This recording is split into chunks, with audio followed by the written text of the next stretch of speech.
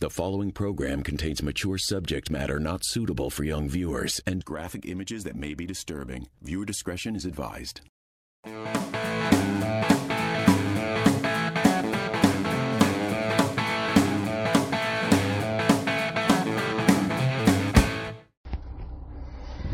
Hello, everyone. It is Monday. I am the Fat Man Farmer, and we do not have Wee Wild Woman here today. I am on my way to Indy to go pick up stuff from an auction I won, and Wee Wild Woman is at home with her new bottle baby. So we had 6 lambs born this morning, and she had to treat several of them.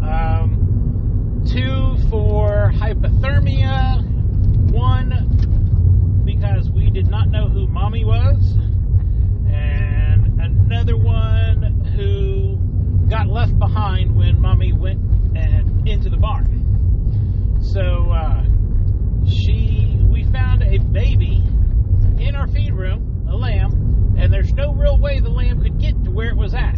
There's no sheep in that area. It just appeared. So we have no idea who this lamb belongs to. So she took it in, warmed it up, is bottle feeding it, and it is in her room while she is doing homeschool at the moment. I am in the wife's car, so hopefully we have less road noise. It'll calm down here once we get off of our road, because our road sucks. You know, all those taxes we pay for roads in other countries. Anyway, so I recorded this podcast last week on Friday, but I was getting my GPS directions at the same time, and every time the GPS would come on to give me navigation points, it would stop recording audio. So we had all of these gaps, and I really don't know what was going on in between the gaps because I didn't have a script and I was kind of winging it. So today we're going to talk about some of the DIY, so the stuff that we make on our homestead from scratch. And some of them will give you how-tos, some of them will give you tips or things we learned the hard way. So first off, we cook most of our dinners and meals from scratch. We don't do the box meals, the reheated, the microwave meals, or anything like that.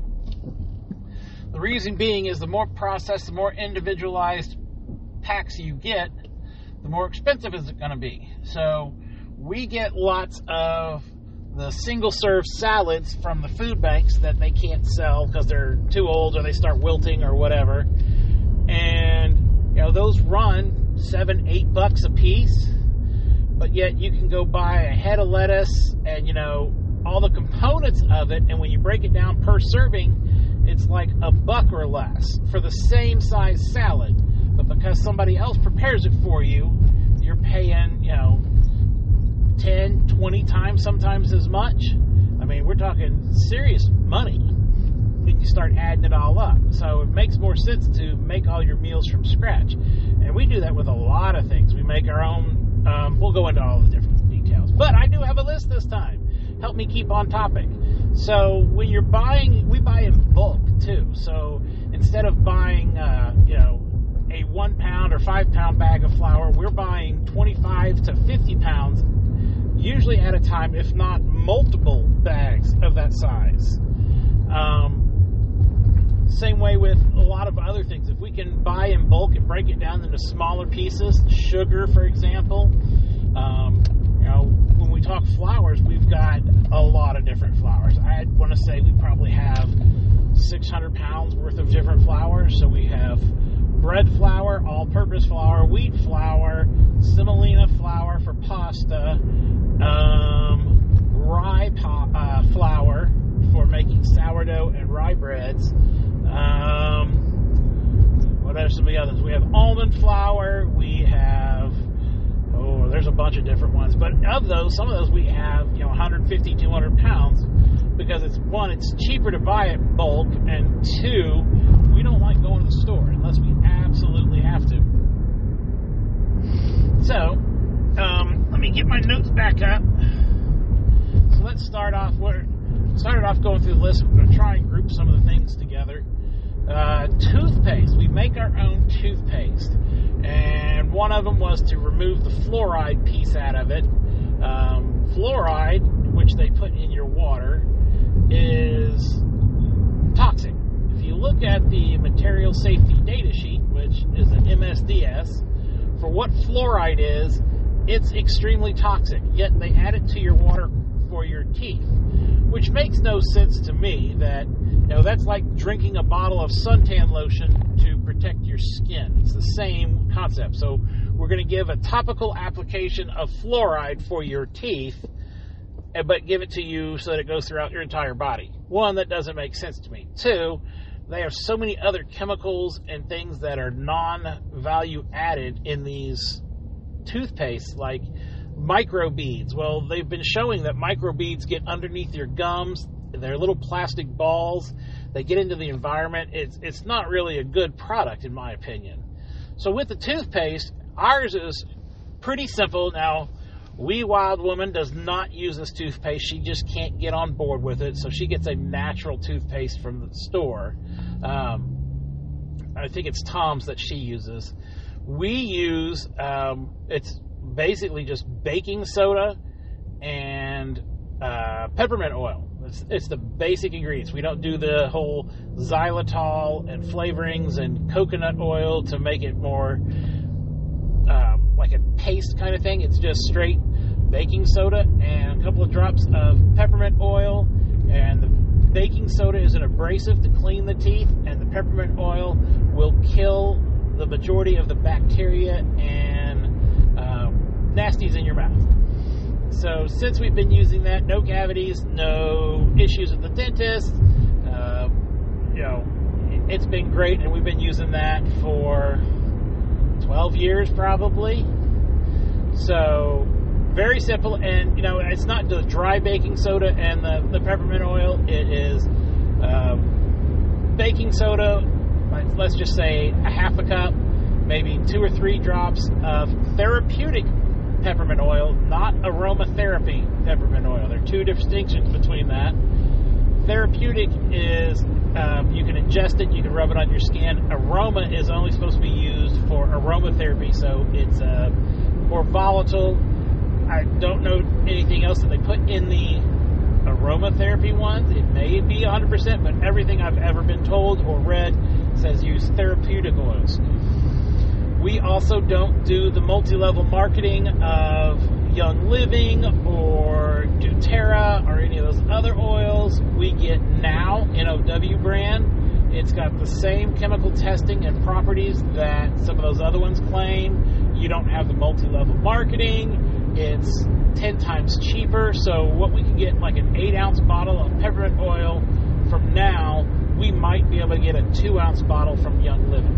Maybe, a half-ounce bottle from Young Living. So it's night and day difference, and we've got the same quality. We used to do the Young Living, then we did the doTERRA, then we found Now, way cheaper, way easier. You don't have the sales pressure and the whole marketing piece of it. Just a better product we like. But you put those 2 together and then add enough water to make it into a paste to stick to your toothbrush, and away you go. And that's pretty much all that we do. Like I said, been working on it for 12 years at least. So the next one on my list is laundry soap.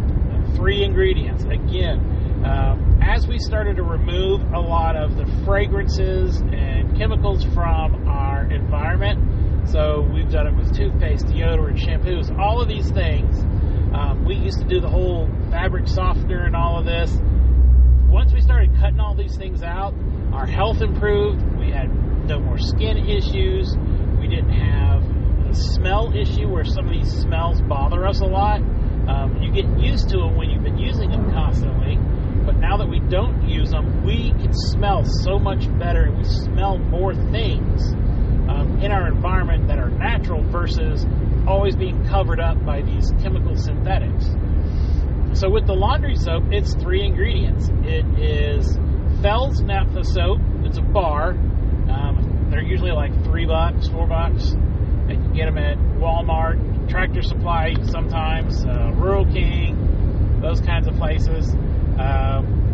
Washing soda, which is again at the same places. A box of that is like $3. I don't remember how many pounds. I think it's like a 3-pound box.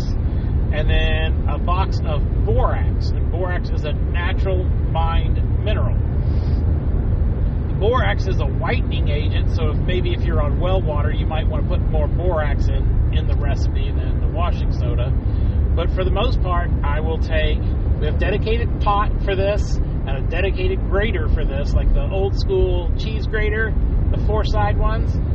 So I will grate 1/3 of the Fells Naphtha bar into, like, I don't know, 6 quarts. It doesn't have to be measured, just, I'd say between 3/4 and full of the pot, because you got to add more stuff to it with water. So 1/3 of the bar shredded water, probably a 1/2 cup to a cup of washing soda, and a 1/2 cup to a cup of borax.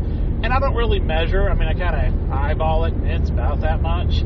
The first couple of times I made it, I did measure, and I don't remember if it was a 1/2 cup or a whole cup, so somewhere in between there. You can Google the recipes. It's not that difficult.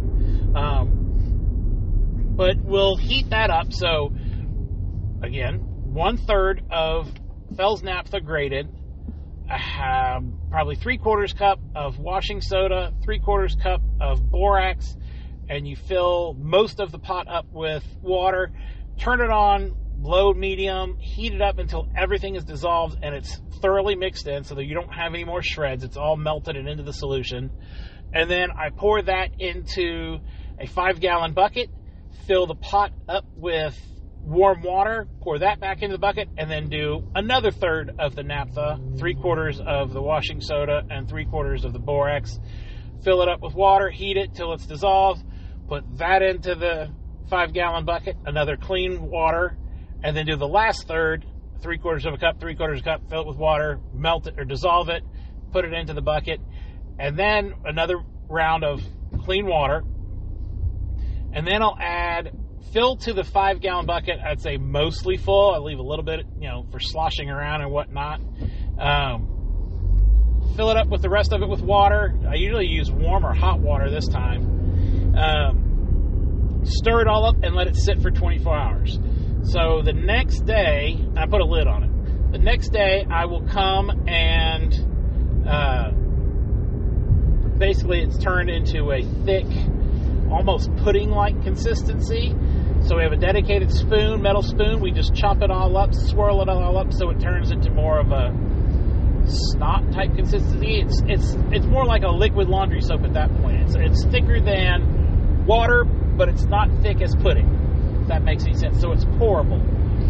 And then we'll either use right out of that like a 1/2 cup to a cup for your laundry, and just put it in your liquid laundry soap in your washing dispenser, and that's what we've done. Now, sometimes we can add fragrance to it, but we will not add it in the washing cycle. We add it in the drying cycle. And, we've not even done this in probably 10 years. My wife wanted the whole smelly thing, but then after a while it got, why? Why are we wasting it to have the clothes smell like lavender or whatever? And most of my clothes ended up smelling, floral type scents, and I didn't like it. So we stopped doing that, but we would add the essential oil in the dryer cycle, like 1 drop, maybe 2, and just let it toss around as it's drying. But we don't use the dryer anymore, so that doesn't even work. But then you just wash your clothes as normal. Now, some people will, when they look up recipes for the laundry soap, they just mix it as a dry ingredient. So you shred your Fells Naphtha, put your washing soda and your borax all together, mix it all up in like a food processor or something, or blend it, and then you use that as a dry part.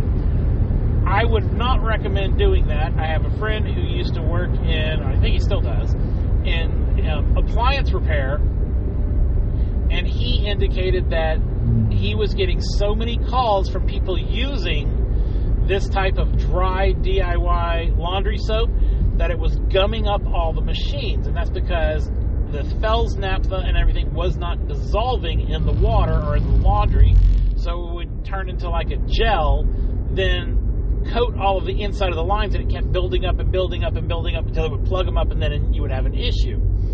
So by turning everything into a liquid, it's going to be much more easily water soluble, and will not clog up your lines like the other stuff would. We've not had any personal experience with it being clogged up or using the dry, just going off of what he recommended when I talked to him last. So, those 3 ingredients, the Fells naphtha, the washing soda, and the borax, I think the Fells naphtha is like $3.50 a bar, roughly. The box of the washing soda might be $5. Like I said, the borax and the soda both are like $5 each, somewhere around there. Now, last time we bought this was maybe like 3-4 years ago, because we bought in bulk and we bought like 8 containers of each and like a whole case of the Fells naphtha soap, mainly because we didn't want to have to keep going to the store. So we just bought a bunch, and none of it goes bad. So it just was shelf stable, and we've just been using off of that for a while. We have asked some of our friends who do buy laundry soap to save the plastic pour containers for us, and we'll refill those instead of the 5-gallon bucket, because it's easier to set it up on top of the washer and just pour directly, or use the little tab to pour it directly into the soap dispenser on the washing machine. So, that's our laundry soap. I mean, for what you're paying for the naphtha, the washing soda, and the borax, you could make probably 50 gallons worth of soap compared to what the regular stuff is today. So, like, you're getting 2 gallons of laundry soap, or sometimes it's 4 or 5 gallons.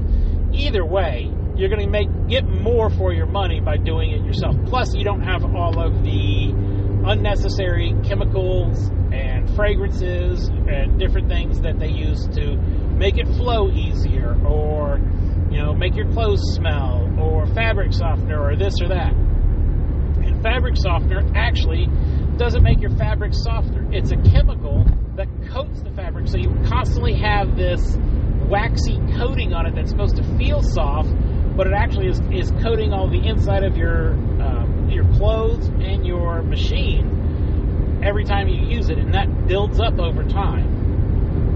So fabric softener doesn't really go away. It just coats your clothing with a synthetic chemical. And that was something that we were getting issues with, of having skin, I don't want to say allergies, but it was an irritant. So next on our list is odd, but compost tea. So we make our own compost tea, so it's like a fertilizer that we will put on the plants and plant starts and things like this. And pretty much it's horse poo or goat sheep poo or any of the ruminants, and some molasses. We use the blackstrap molasses, the unsulfured molasses, because sulfur kills bacteria. Put it in a big tank, maybe some charcoal in it, not the charcoal that you use for grilling, but from a fire that you've had that leaves coals that didn't burn completely, or you can make your own by burning wood in a low oxygen environment, and then adding an aquarium pump that bubbles through it and keeps it oxygenated. Let that sit for a week or two, bubbling and all the stuff mixing together, and then you'll take that out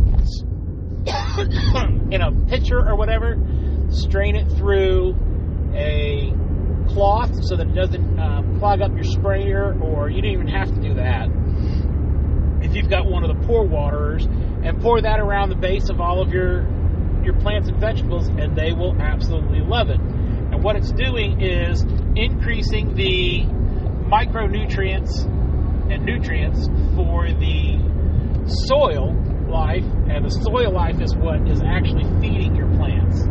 This concoction may feed some to your plants, but for the most part, it's going to feed all of the soil life. So you need to make sure that you have soil life, good organic material in your soil, and not spraying regularly to kill all the organic material. And that's what feeds them. So here's an interesting kind of digress. So my grandmother would always say that you should take the water whenever you boil corn or your vegetables or whatever, steam them, and you should put that, after it cools, on your plants. And I'm like, okay, well, I did it, and it actually works. It does improve them. I kind of did the whole scientific thing of where I did it on a couple to see what would happen, thinking that it may kill them, but those did much better than the ones that I didn't. And it wasn't until like 20 years later that I found out the mechanisms of why. My original thought was that boiling this or steaming them, some of the nutrients from the plants got into the water, and then the plants just reabsorbed all of the nutrients that the ones that you were cooking lost. That's not the case. It's starch. So potatoes, corn, the starchier the food, the better. And that's the water that you want to use around the base of your plant. And again, it's feeding the micronutrients, not the micronutrients, the microlife, the soil life, the bacteria, the fungi, all of those things are what's eating the starch water. So under the soil, there's a relationship between bacteria and fungi. It depends on what kind of soil dominance you have. Both of them work this way, but they're mineral miners from the ground. So the bacteria are eating certain minerals or certain pieces of the soil life to give nutrients to the plant. And in exchange, the plant manufactures sugars through photosynthesis. So what they'll do is they'll exchange one for one. The plant sends out signals to the soil life, whichever it is, bacteria or fungi, that, hey, I need, let's say, sulfur. So if the bacteria that mines for sulfur picks up the signal, it'll use an acid to dissolve minerals in the soil, so rock, sand, particles, whatever, gets the sulfur, transports it to the plant. The plant then gives the soil life sugar in exchange. And this is how that symbiotic relationship works. So this is why when you see a lot of the dead soil, that when people have been, I say people, but it's usually big, industrial farms, applying all of these chemicals for pesticides and herbicides and all of these things, fungicides, they're killing the soil life, but then they have to come back and add in all of these extra things to give nutrients to the plants.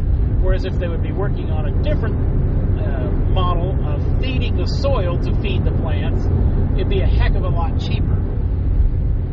Possibly, but, I'm not a big farmer, so I can't say that would be cheaper, because then you're going to have weeds and everything else, or fungal disease. But that's a whole nother discussion of healthy plants don't get attacked by pests and funguses and disease. Weak plants do. So anyway, back to the compost tea and the little side note. So when you're doing that, you're actually feeding the soil life, and it goes into like super overdrive because of all of these starches that are in the water, in the soil, and it just starts producing everything. Anything that the plant could possibly want, it's now readily available in the soil based on the fungi and the bacteria. So, side note, kind of why we do some of the things that we do, but I thought it was interesting that it took me 20 years and wasn't until my permaculture class that I actually learned why that was. I'm not in my car, otherwise I'd have something to drink, and I am parched. Sourdough. So, not only do we make our own breads, so French bread, rolls, biscuits, all of those kinds of things from scratch, we make our own sourdough, and we make our own sourdough starter. Super easy. I can do it. I used to not be the baker in our family because I can't follow a recipe to save my life. I always want to tweak it and do this, improve it, and you can't really just add a little this and a little that in baking, because then you have too many wet ingredients, too many dry ingredients, too many ingredients that make it rise, or not enough ingredients that make it rise, or you kill the yeast. There's all these different things that have to go into baking, and it's a science. And I don't like following the recipe. You would think I would be different from engineering and chemistry background, but no, I don't like following the recipe. So I can follow these recipes, and you should be able to too. So if you go to King Arthur Flour website, on there is a sourdough starter recipe. their sourdough starter recipe takes like 7 to 14 days. Mine takes 3. And the difference is what your household temperature is at. Our household temperature is 68-ish.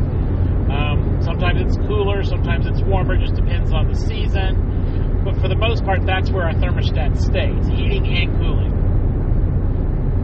And sourdough, the yeast like to be at 75 to 85, so much warmer. Now you can put them in warming baskets, or you can put them in your oven on with like the light on, or all kinds of different ways to put your starter to make it rise faster. One way is a dehydrator on low to keep the temperature up, but then you're also pulling away moisture as you're doing this. So my solution to this was using a seed starting mat. I also like to do everything as cheap as possible until I figure out what I really need. Because why put a bunch of money into something that you may or may not like, or you may not be successful at? Try around a little bit with what you have available and cheap stuff. So rather than buying all of these starter kits and starter incubators and things that I've seen for sourdoughs, I tried a seed warming mat, and it's worked great for the last 4 years. So it's basically rye flour. You put a cheesecloth on the top of it with some water. You make it like a paste or like an oatmeal type consistency, and then you have to feed it every so many days and stir it and take out so much and then add so much back in. So like you take a half a cup out, you add a half a cup of rye flour back in, stir it up, let it sit for another day. You keep doing this until you start smelling the sourness, or you're seeing the bubbles start fermenting on their own. You do not add yeast. You want wild yeast for this. And there's yeast everywhere. It's all in the air, all over the place. I learned through a discussion where I thought yeast was its own species or category, what do we call it, kingdom. No, it's a mold. It's a type of fungus. So someone educated me, and I always remembered that because I was wrong, and I admitted I was wrong. I hate to be wrong. So anyway, you do this for so many days until, like the King Arthur flour said, do it for 7 to 10 days or 7 to 14 days. Putting it on the heat mat, I get results in like 3 to 4 days. So it speeds everything up. And then I'll just feed it every day. Sometimes I won't feed it for a week. We do have a special container for our sourdough to keep it in, and it is a rubber gasket sealed, I don't know how to say it, a jar. It's like a flip top jar, and basically it'll allow the pressure to build in there, but not enough to explode. So the CO2 gas will come from the fermenting sourdough, and it'll vent out, but it stays, it doesn't let air back in, if that makes sense. Because that's what you want. You want to keep air from getting back in. So, we'll make sourdough a couple of times a week, or I will. I'm still working on my actual bread recipe.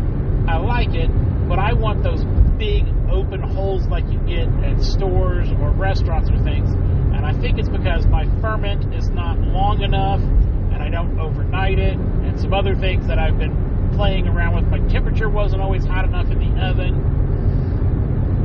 But it's nothing that I'm adding. I think it's just the process and how much time I'm taking in between proofing and your second proof, and punching it down and those kinds of things. So I'm working on it. There are 2 great groups on Facebook, sourdough starters, I think, and there's another sourdough one that I recently joined as a suggestion. But that's how I'm figuring out what's going on and why my recipes are not turning out the way I want. I mean, it's edible. I like it. Junior Farm Boss will eat a whole loaf in a day. We're talking probably a whole, like a sandwich loaf of bread. She'll go through one of those in a day or two.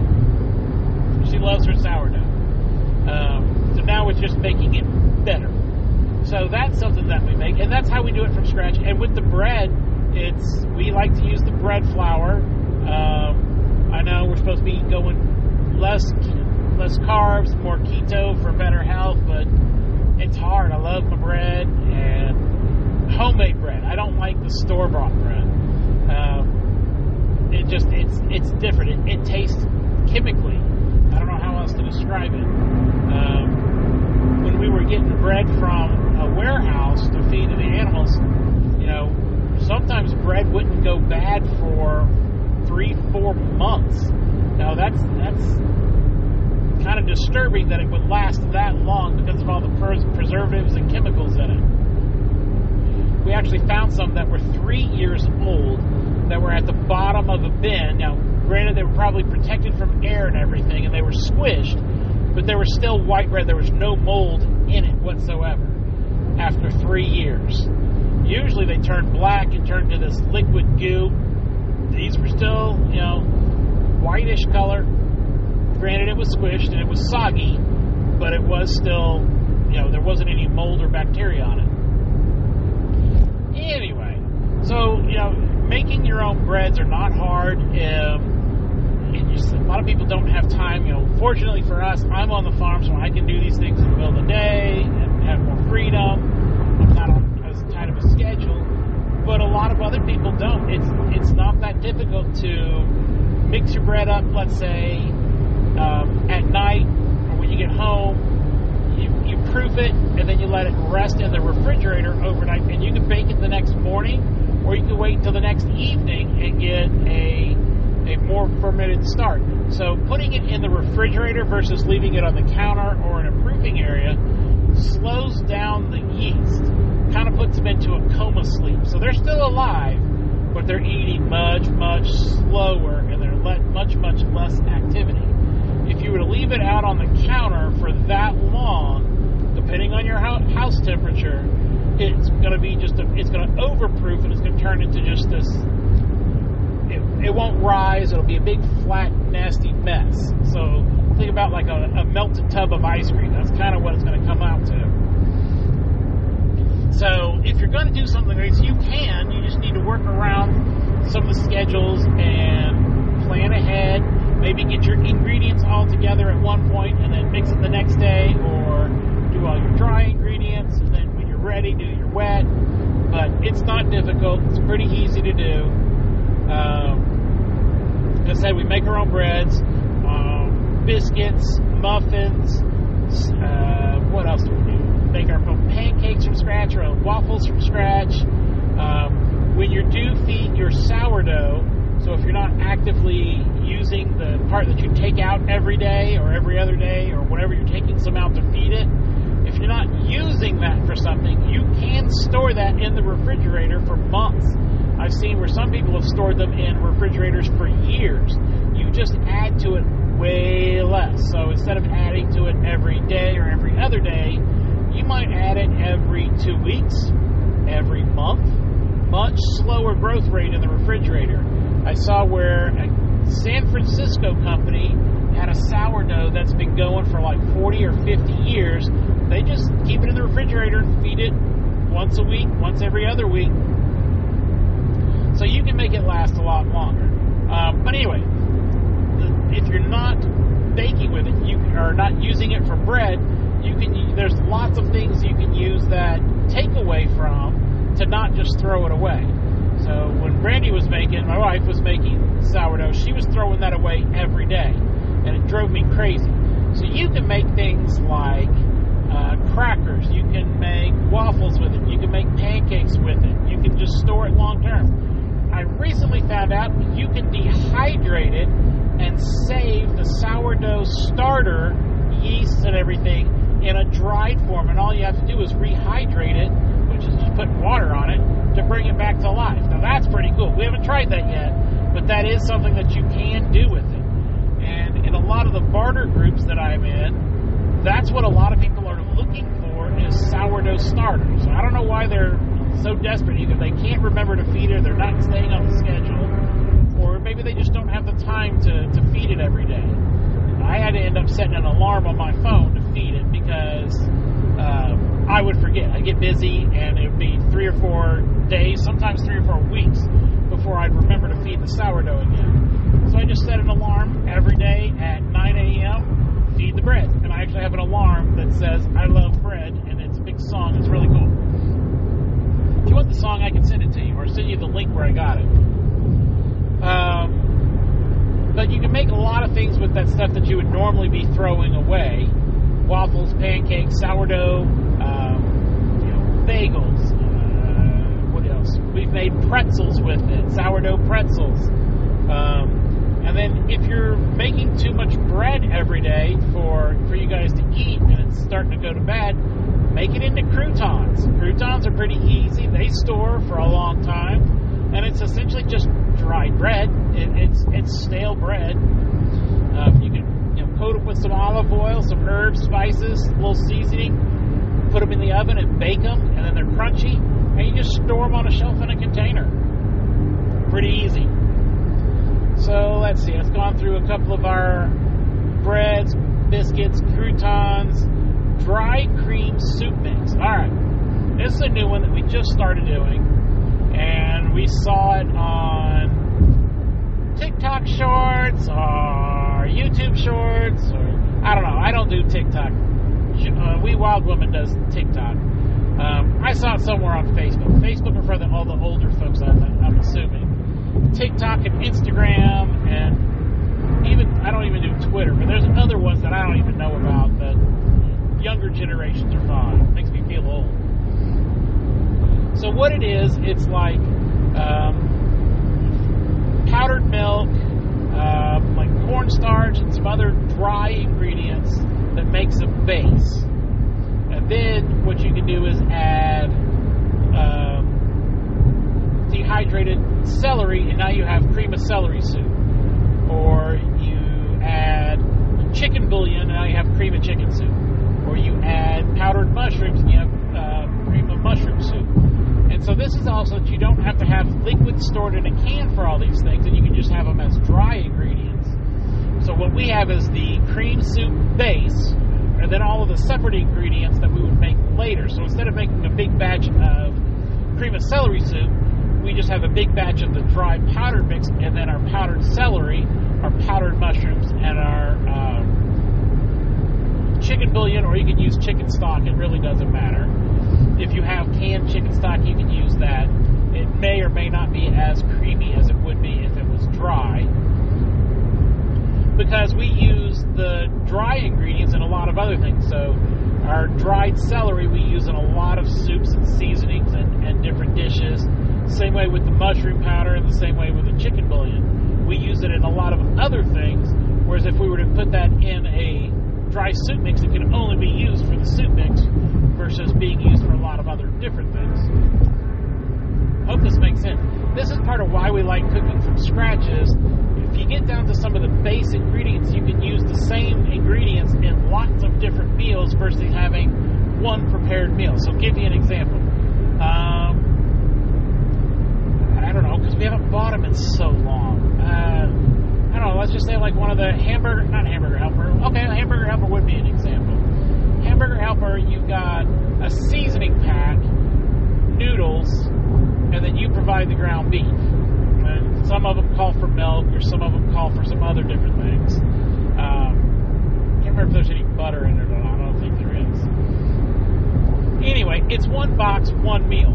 Whereas if we were to make all those things separate and keep the base ingredients, you now have pasta that you can use for tomato and macaroni, or you can use macaroni and cheese, or you can use macaroni for like a spaghetti type meal with spaghetti sauce. You can use it with Alfredo sauce. You can use that macaroni in any number of things. You can make macaroni art with the kids. I mean, you can use it for a lot of different things. But then you have your seasoning packet. Now, you can buy powdered cheese. We found it at the Amish stores, the grocery stores, but we now know that you can get it on Amazon as well. It's actually cheaper at the Amish stores because they buy it in bigger, like 50-pound bags, and then they break it down into smaller containers. But, we've done that and made our own macaroni and cheese from scratch using the cheese powder, or my own cheese sauce, or nachos using it, or any number of things. But what I'm saying is, the hamburger helper meal can only ever be used as a hamburger helper meal. I mean, you might be able to do chicken helper or tuna helper, but it's pretty much one meal. Whereas if you do it from scratch, those ingredients can be used in countless other things besides the one dish that it was intended for. It's also cheaper. So, that being said, with the soup mix, it's kind of bringing that up. Taco sauce. Now, we make our own taco sauce, and it wasn't because we necessarily didn't like the ingredients in it, because most of the taco sauces are pretty basic. It's like vinegar, tomato, and some seasoning. We were running into it. We have a particular brand we like, and we were running into during the whole COVID pandemic and supply shortages. We couldn't find it. We went to like 3 or 4 different stores, and it was never there. I want to say it was an Aldi brand, but it might have been a Kroger brand or something. I think Aldi's has taco sauce, so it must have been a Kroger brand. Anyway, we had one brand we liked, and we went to several stores, couldn't find it, so we found our own recipe, and you know what? We like it better. Again, we get to use our own tomatoes that we've grown. We do a lot of the spices and things ourselves, so we know exactly what's in it, and if we ever run out, we have the basic ingredients to make it again. We don't have to go to the store for one particular bottle. We make them in mason jars, and it's fairly easy now, depending on what you like. Do you like hot taco sauce? Do you like more vinegar taco sauce? Do you like chunky taco sauce? It's going to be a matter of personal preference and opinion, what you like, but it's super easy to make. And I don't want to give you a recipe because, I don't really know ours. It's kind of a little this, a little that, until you taste it and that it's right. Wife usually makes it. We're also not producing any of the waste from a lot of these things because we're buying in bulk, and we either package in mason jars or our own containers. We're not going through all these plastic boxes and glass jars from the taco sauce and the lids and all of this. We've reduced our waste considerably. I mean, just from buying in bulk and cooking from scratch, our family of 3 and a half when the boy would come visit, but when the girls were living us, we had a family of what were we, 5, 6, that we were going down to like 1, maybe 2 bags of trash a week when we were buying a lot of the prepackaged stuff because we were so busy, we were never home, everybody was running and this kind of stuff. We bought a lot of quick, easy meals, or we go out, and that was expensive. Now it's expensive to go out to eat, like the 3 of us. So, we Wild Woman, my wife and I, going out to eat, even at a fast food place, you're talking $40 to $50. Fast food, $50 for like burger, fry, and a drink kind of thing. It's just getting crazy. For $50, we could probably eat for a week, if not 2 weeks, at home. So go figure. There's a price to pay for being convenient. So, taco sauce we make our own. We bottle it. We make our own taco seasoning. Again, that was because if you're having your pre-made taco seasoning, it's only pretty much going to be for tacos, fajitas, nachos kind of thing. Whereas if you're making it from scratch and you're making, a bundle of it at one time, we just mix our own with a lot of the base ingredients, and it's salt, paprika, turmeric, cumin, I don't know what else she puts, garlic powder, onion powder, and some of these we've made our own, like we've made our own garlic powder, we've made our own onion powder. A lot of these things we've done ourselves, so when you make your own mixes like this, you can use the base ingredients and make smaller portions if that's not something you use a lot of. Super troopers are out on patrol today, looking to get tickets. Anyway, digress. They had a speed trap up here. So let's see, we got taco seasoning, wine. Ooh, that's one of my favorites. I make our own wine. Now, you would think it's hard. It's not. If I can do this, okay, granted, 20 years in chemistry, lab, and all this. I can make wine. I understand the fundamentals. I understand all the chemistry behind it. But let me tell you, I'm lazy. I'm cheap. I forget things. I want to take as little steps as possible. So I make what's essentially prison wine. It's not in the toilet like the prisoners do, but it's pretty close. The very basic, simplest wine you can make is apple wine. And it is, you go and buy a 1-gallon bottle, doesn't matter what kind of container it's in, plastic or glass, but it has to have no preservatives, 100% apple juice. All these carries it, Walmart carries it, Kroger's carry it, most food places will carry it. What you want to do is take maybe a cup or two out of it, drink it, whatever. You can make vinegar with it. I'll get into that later. Jesus, these people must have been scared from the Super Troopers. They're doing like 10 under the speed limit. I can't get around them.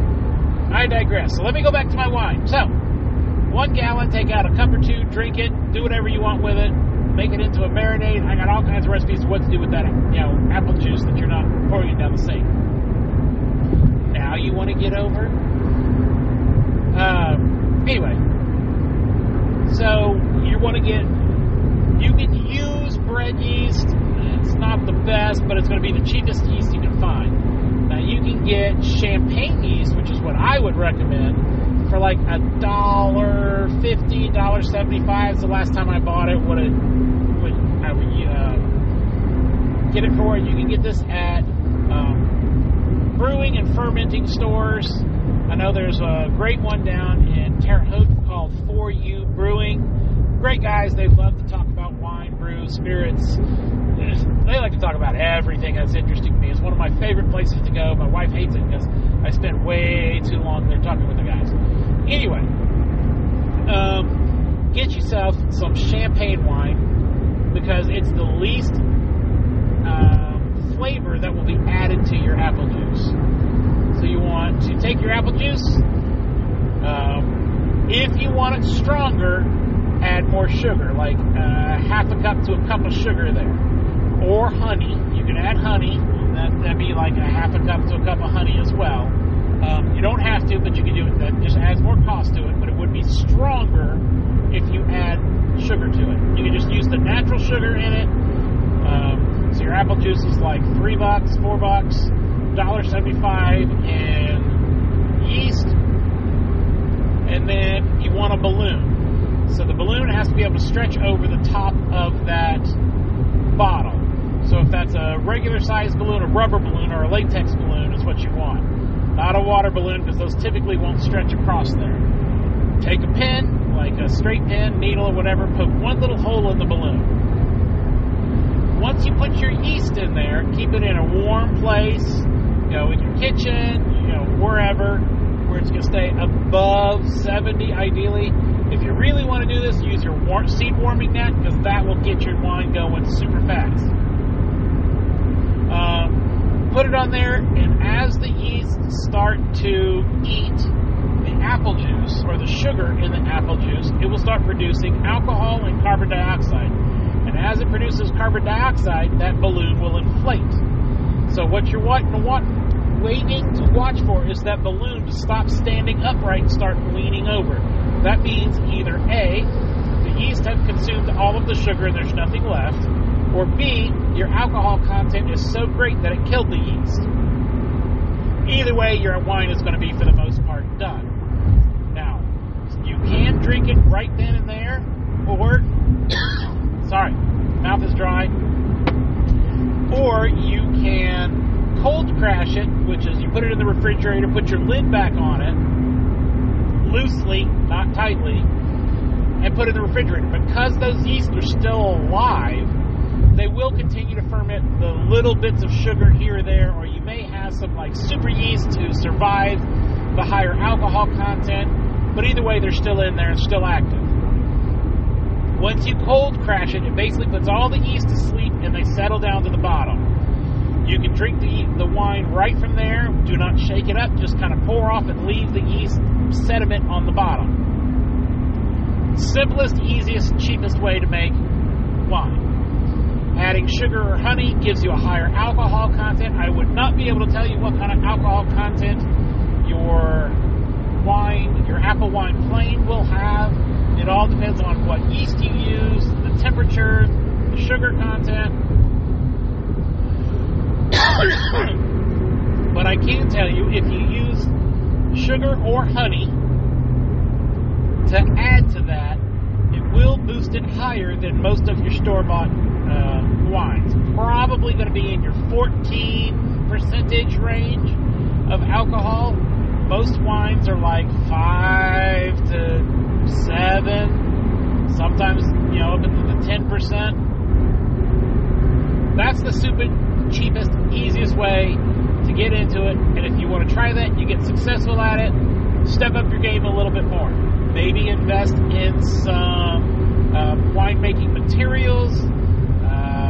You have like a 1-gallon jugs that you can do different types of juices and things. But apple juice is the simplest. You can start experimenting with cranberry juice, grape juice, any number of juices, as long as there is no preservatives in it. Cranberry juice, if you use straight cranberry with no preservatives, you will have to add extra sugar or honey.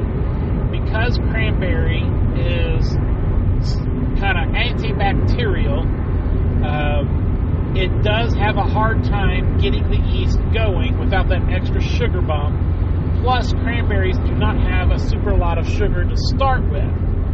And it really helps to put it on a seed warming mat because they like it warmer. If you use a seed warming mat in the apple juice kind of setup, you'll probably get wine in under a week, depending on your temperature and your sugar content and those kinds of things. So some people take months to let those just naturally ferment and develop flavors. It all depends on what your goal is. Do you want to get alcohol cheap, fast, and easy, or do you want to have more refined flavors and undertones and this and that? For the most part, my main goal was alcohol, fast, cheap, and easy. I've started to develop better, more refined skills since then, but I'm still pretty much fast, cheap, and easy. So we have made things with wine of, let's say, peaches or, pears, blackberries, black raspberries, blueberries, cantaloupe, watermelon, pineapple, bananas, coffee, chocolate, honey, which is mead. What else have I done? Combination of all those things. Coconut wine. Any fruit I've pretty much tried to make a wine out of. And some have been successful, some are not. And these are from like raw fruit. So if you're going to do a raw fruit versus a juice that's been sterilized and everything, you will want to basically put it in a pot, boil the snot out of it with sugar, so that kills any wild bacteria, wild yeast, and those kinds of things that may taint your container. And what I'll do is either before boiling it or after boiling it, you kind of mash it with a potato masher so that it's more of a puree, or run it through the blender. No seeds, no pits. You don't want any of those things in your wine. If you wanted to, stems and things are alright. I don't care. But what I use is the 1-gallon, they're basically wine jugs or fermenting jugs. They cost about $4.50 at the wine stores or the fermenting stores. You can order them on Amazon by the case as well. And then, water, what do you call it? Water lock. Airlock, that's what it is. Those are like usually $1.50, $2 if you put in there. So you'll boil the snot out of your fruit, puree, whatever. You can even use canned fruit as long as there's no preservatives in it. Anyway, back on topic, and add some sugar into it. I don't measure, so cup here, cup there, doesn't matter. If you get it too sugary, it's too sugary for the yeast to go, and it'll end up killing them. So you got to be careful on how much sugar you put in. I'll never do more than, I want to say, 2 to 3 cups of sugar per 1 gallon. It also depends on what fruit you're using, or juice. And then boil it all together, no yeast at this point, and pour it hot into that container. Be careful because I can tell you hot syrupy sugar will stick to your skin and it burns bad, and it doesn't cool down very fast. Same way with some of the more fruits. If they're real thick, they will stick to your skin while you're pouring it. Pouring it into a smaller container like that, it does bubble because the air doesn't have anywhere to go. Now, you could ferment in a 1 gallon or 5 gallon bucket with a lid and a bubbler. I don't like doing that. One, but I just don't like using plastic as much. It's another step that I don't like having to do. I forget about it. Lots of different things. The glass you can sterilize easily. You can pour in hot. It's not temperature dependent. You can see through it, so you can see if there's any issues. Anyway, I just like the glass jugs better. I have a 1 gallon, I have a half gallon, and then I have a 5 and a 6 gallon. I have a bunch of those. So I usually make 5 gallons at a time, 5 or 6, just because I don't like having to mess with a bunch of little bottles. Alright, so we're boiling it, putting it in the jug hot, and then I usually will put my water lock on it, because as it cools down, it's going to pull air in there, and that water traps a lot of the, bacteria and things that would be coming in there to possibly contaminate it.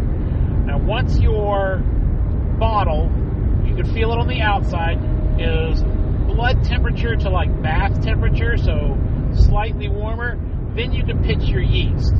Again, I typically recommend champagne yeast because it is not a flavor that will be added to it, and it gives you a higher alcohol content. Let's see.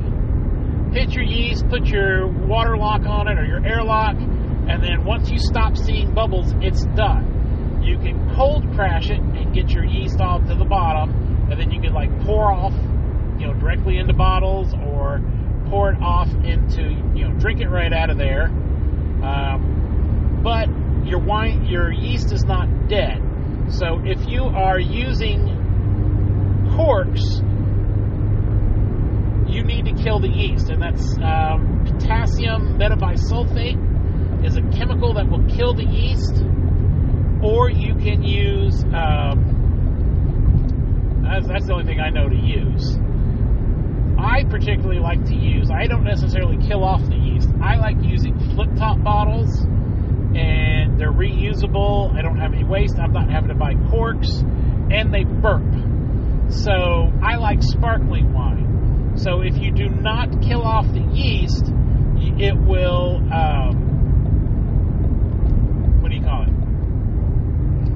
shoot, I missed my exit.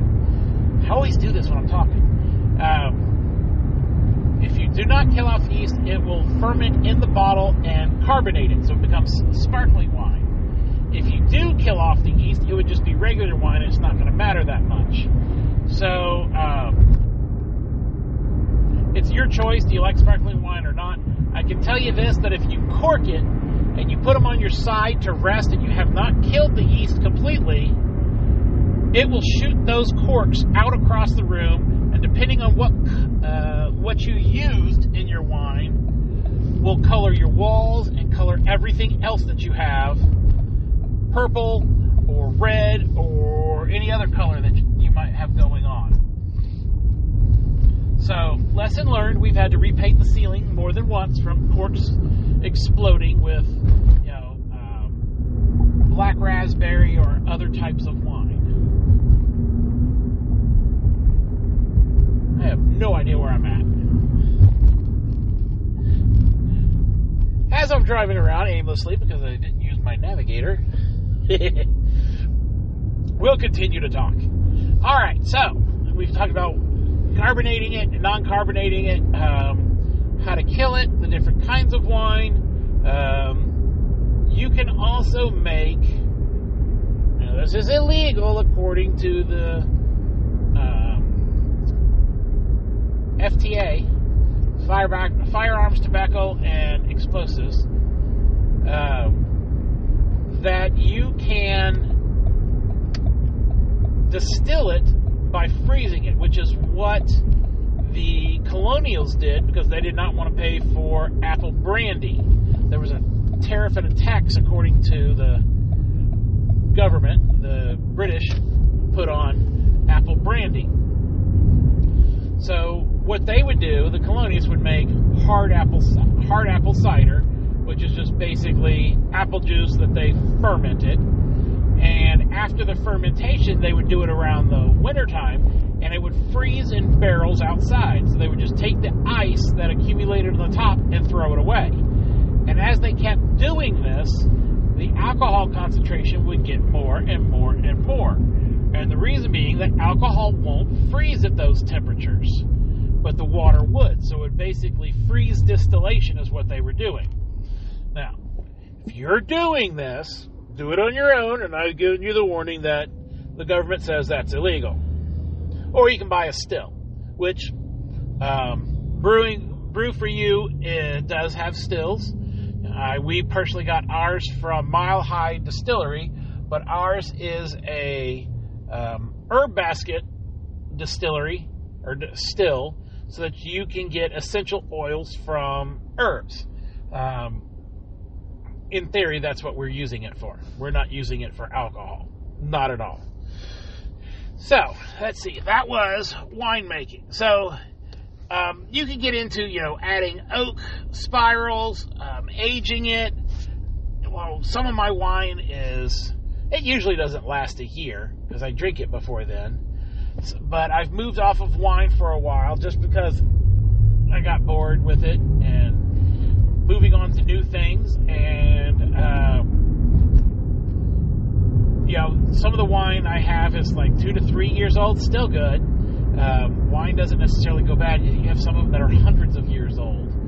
So, before you invest in corking and all of this complex equipment, make a couple of cheap batches, see how you like it, and, then decide to go and invest.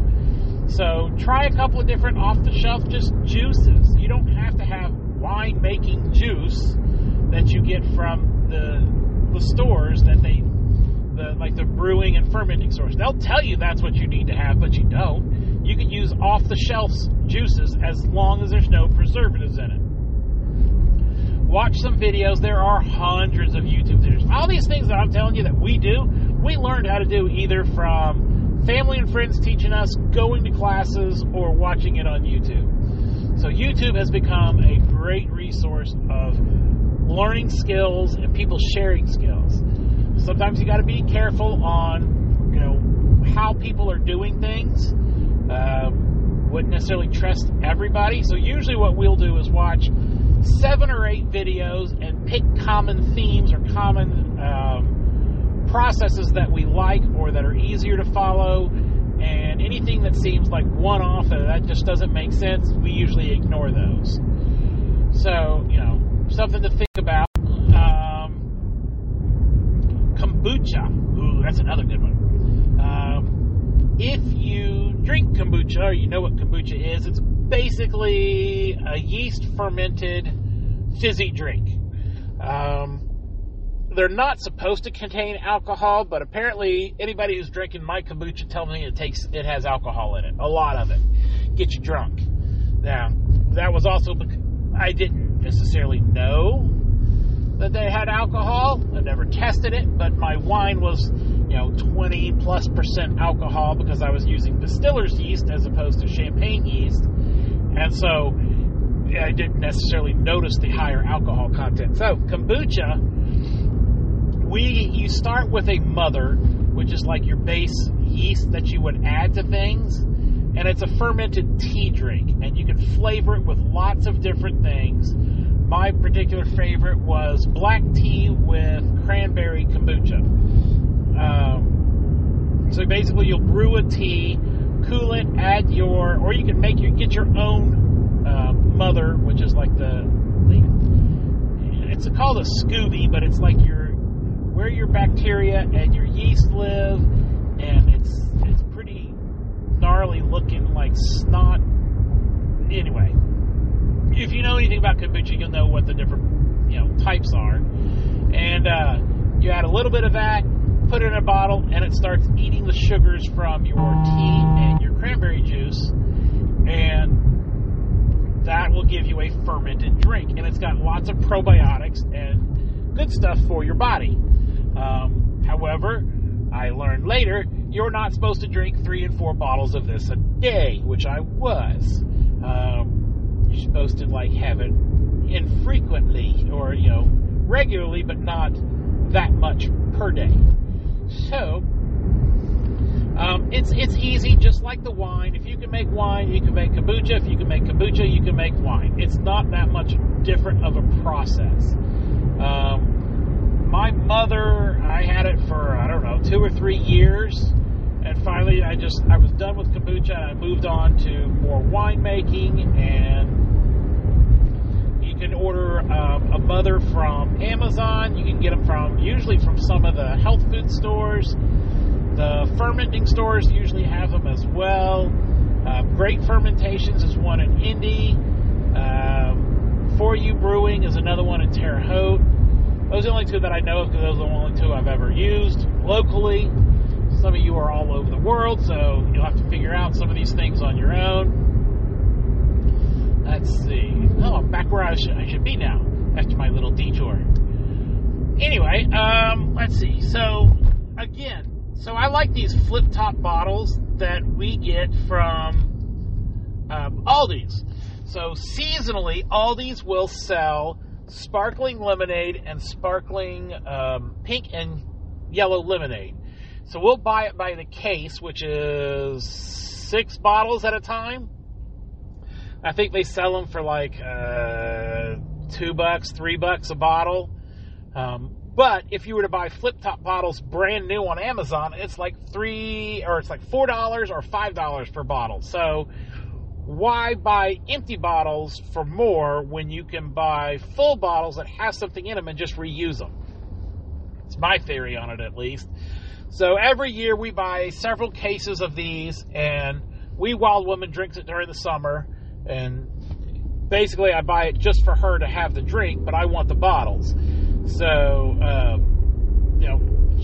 I don't like the sparkling lemonade personally. I like hard sparkling lemonade, which you can just ferment it with lemon and sugar in the same bottles. So she'll drink those, clean them, sanitize them, and then, that's what I use for my kombucha. That's what I use for wine. We use that for some of our syrups that we make as well. It's a repurposed bottle that I really like, and it's a really good price. So look for those at Aldi's. You may be able to get them other places. So all these ones are clear. They do seasonally sell a ginger beer. It's not beer, but it's just a fermented ginger. It's a ginger ale. Seasonally as well. And they sell a pumpkin ale or something, pumpkin beer. I don't remember what it was. In a brown bottle that are smaller. So the clear pink lemonade ones they're a little bit smaller than a normal wine bottle, but it's like 1.7 liters or something. I don't remember. I'd have to look it up. It's not in front of me. But anyway, it's in between a bottle of wine that you would buy at the store, and it's a little bit smaller than that. Let's see. I'm going to have to take a pause here and go into my auction house and pick up my stuff, and I will be back here in a moment, and we will talk about hard cider and some of the other things. And I am back. Sorry for that. What seems for you guys is momentarily was about 15 minutes for me. So I'm at my auction house. I was picking up some orders because I've been banned for 3.5 months from the auction. I've been buying too many lots of things, and the senior farm boss was saying I have no more room for anything. So I haven't been able to come. Anyway, so I go in there, not being there since, I don't know, beginning of January. I was looking at my invoices. It was the last time I bought anything. And the girl behind the counter comes up and brings me my stuff without me ever telling her about my invoice and anything. I had been so often to the auction picking up stuff that they knew me before I even came up and had my orders ready just by seeing me in the parking lot. So I hadn't been there in a while thinking, I have to tell my name and what order and all this. Oh no, she ended up at the counter. I'm like, this is sad that you know me and I've been here so often. I haven't been here in 3 months. She's like, yeah, we were kind of wondering. You were on a regular schedule that you were here every other day, every other week. I was like, yeah, my wife told me I couldn't come anymore. She's like, well, what happened? I was like, well, I wanted the 42 cans of ketchup. Yeah, there was 42 cans of number 10 ketchup that went for $50. Now, I don't have any need for 42 cans of ketchup, but that was a hell of a deal, and it isn't going to go bad. So Farm Boss allowed me to bid, but I wasn't allowed to go over a certain amount. Well, she saw some aluminum foil and parchment paper, and she's like, I want that. She also wanted some laundry, not laundry soap, but it was dish soap, because we like the Dawn dish soap. She wanted that too. Yeah, that went more than she wanted. I didn't get out of the 10 lots, so 10 pallets of 42 cans of ketchup in each lot went, that was how much was there. Then they had pallets of hot chocolate that Junior Farm Boss wanted, and all of those went for more than I was willing to pay. I'm only willing to pay half of what retail price is. So if it goes above that, plus or minus a little bit, I'm not allowed to buy it, according to the boss lady. I mean, she's controlling the purse, so I can only go what she allows me to get. Junior Farm Boss and I have managed to finagle buying stuff and then reselling it and making enough money that we're being able to self-fund our auction purchases. I was reminded that produce auction is starting soon, and if I wanted to go there, I will need to stop buying things from the online auction. So, needless to say, my auction days are limited. Back to the list of things that we make from scratch. So, hard cider. Hard cider is essentially what you made with your apple wine. That's really all it is. You can do your regular, let's just say you have apple trees. You will need to grind those up to get the juice. Now, cider is just thicker apple juice that hasn't been filtered as much. The apple juice you get at the store has been through all kinds of filters. There's no little bitty pieces of apple, so it's see-through. It's like a golden piss yellow color. Only if you're dehydrated it shouldn't be that color. But anyway, you know what I'm saying. It's very clear. Whereas cider is basically they've ground and crushed the apples and passed them through the juice through maybe like a cheesecloth once, and that's as filtered as it's going to get. To make hard cider, you would just let that naturally ferment with yeast.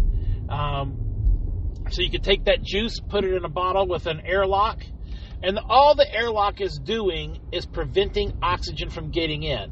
So when the cider or the juice is fermenting, there's a blanket of CO2 that's covering the surface, and that is heavier than the oxygen. So as long as it's fermenting, it's going to stay on top and it won't go rancid or it won't turn into vinegar, which that's how you make vinegar, but we'll get into that in a minute. So you take your cider, put it in there, put your airlock on it, or you could possibly put it into the flip-top bottles from the sparkling lemonade I talked about earlier, and just let it go to town and do its thing. And then, after so many days, if you're using the balloon method or an airlock, the airlock will stop bubbling, the balloon will flap down, then your stuff is ready to drink, and it's hard cider. That's as easy as hard cider is. Everybody around here where we're at in Indiana goes crazy about the hard cider and the cider every time apple season comes around. I'm like, I don't know why you guys are paying out the wazoo for this hard cider when you can make it yourself any day of the week. I don't know why it's so special. It's the whole novelty theme and whatever. I don't get into all of that. So another thing that we make, kind of going along the drinks and the cider, is sodas. So we can make our own, or pop, or whatever you want to call it. You can fizzy drinks, carbonated drinks. We ended up starting off, first I started off by making my own root beer. And you can buy a root beer flavoring solution, Amazon or any of the brew stores. And you take an empty 2-liter bottle, washed clean 2-liter bottle. You put so much of this liquid in, it depends on, how flavory you want it, these kinds of things. So much sugar, and you can control the sugar, which is kind of cool. And then, you fill it up with natural spring water, or, distilled water, or filtered water. You do not want to use tap water if you're in a city or anywhere else like that chlorinates their water, because the chlorination will kill your yeast. I mean, you can always let your city water sit out for a day or two and let the chlorine come off of it. It kind of evaporates out. We're on spring water, so we don't ever have that issue, and I always forget to tell people about that. So go back, if you're listening to the wine and the water,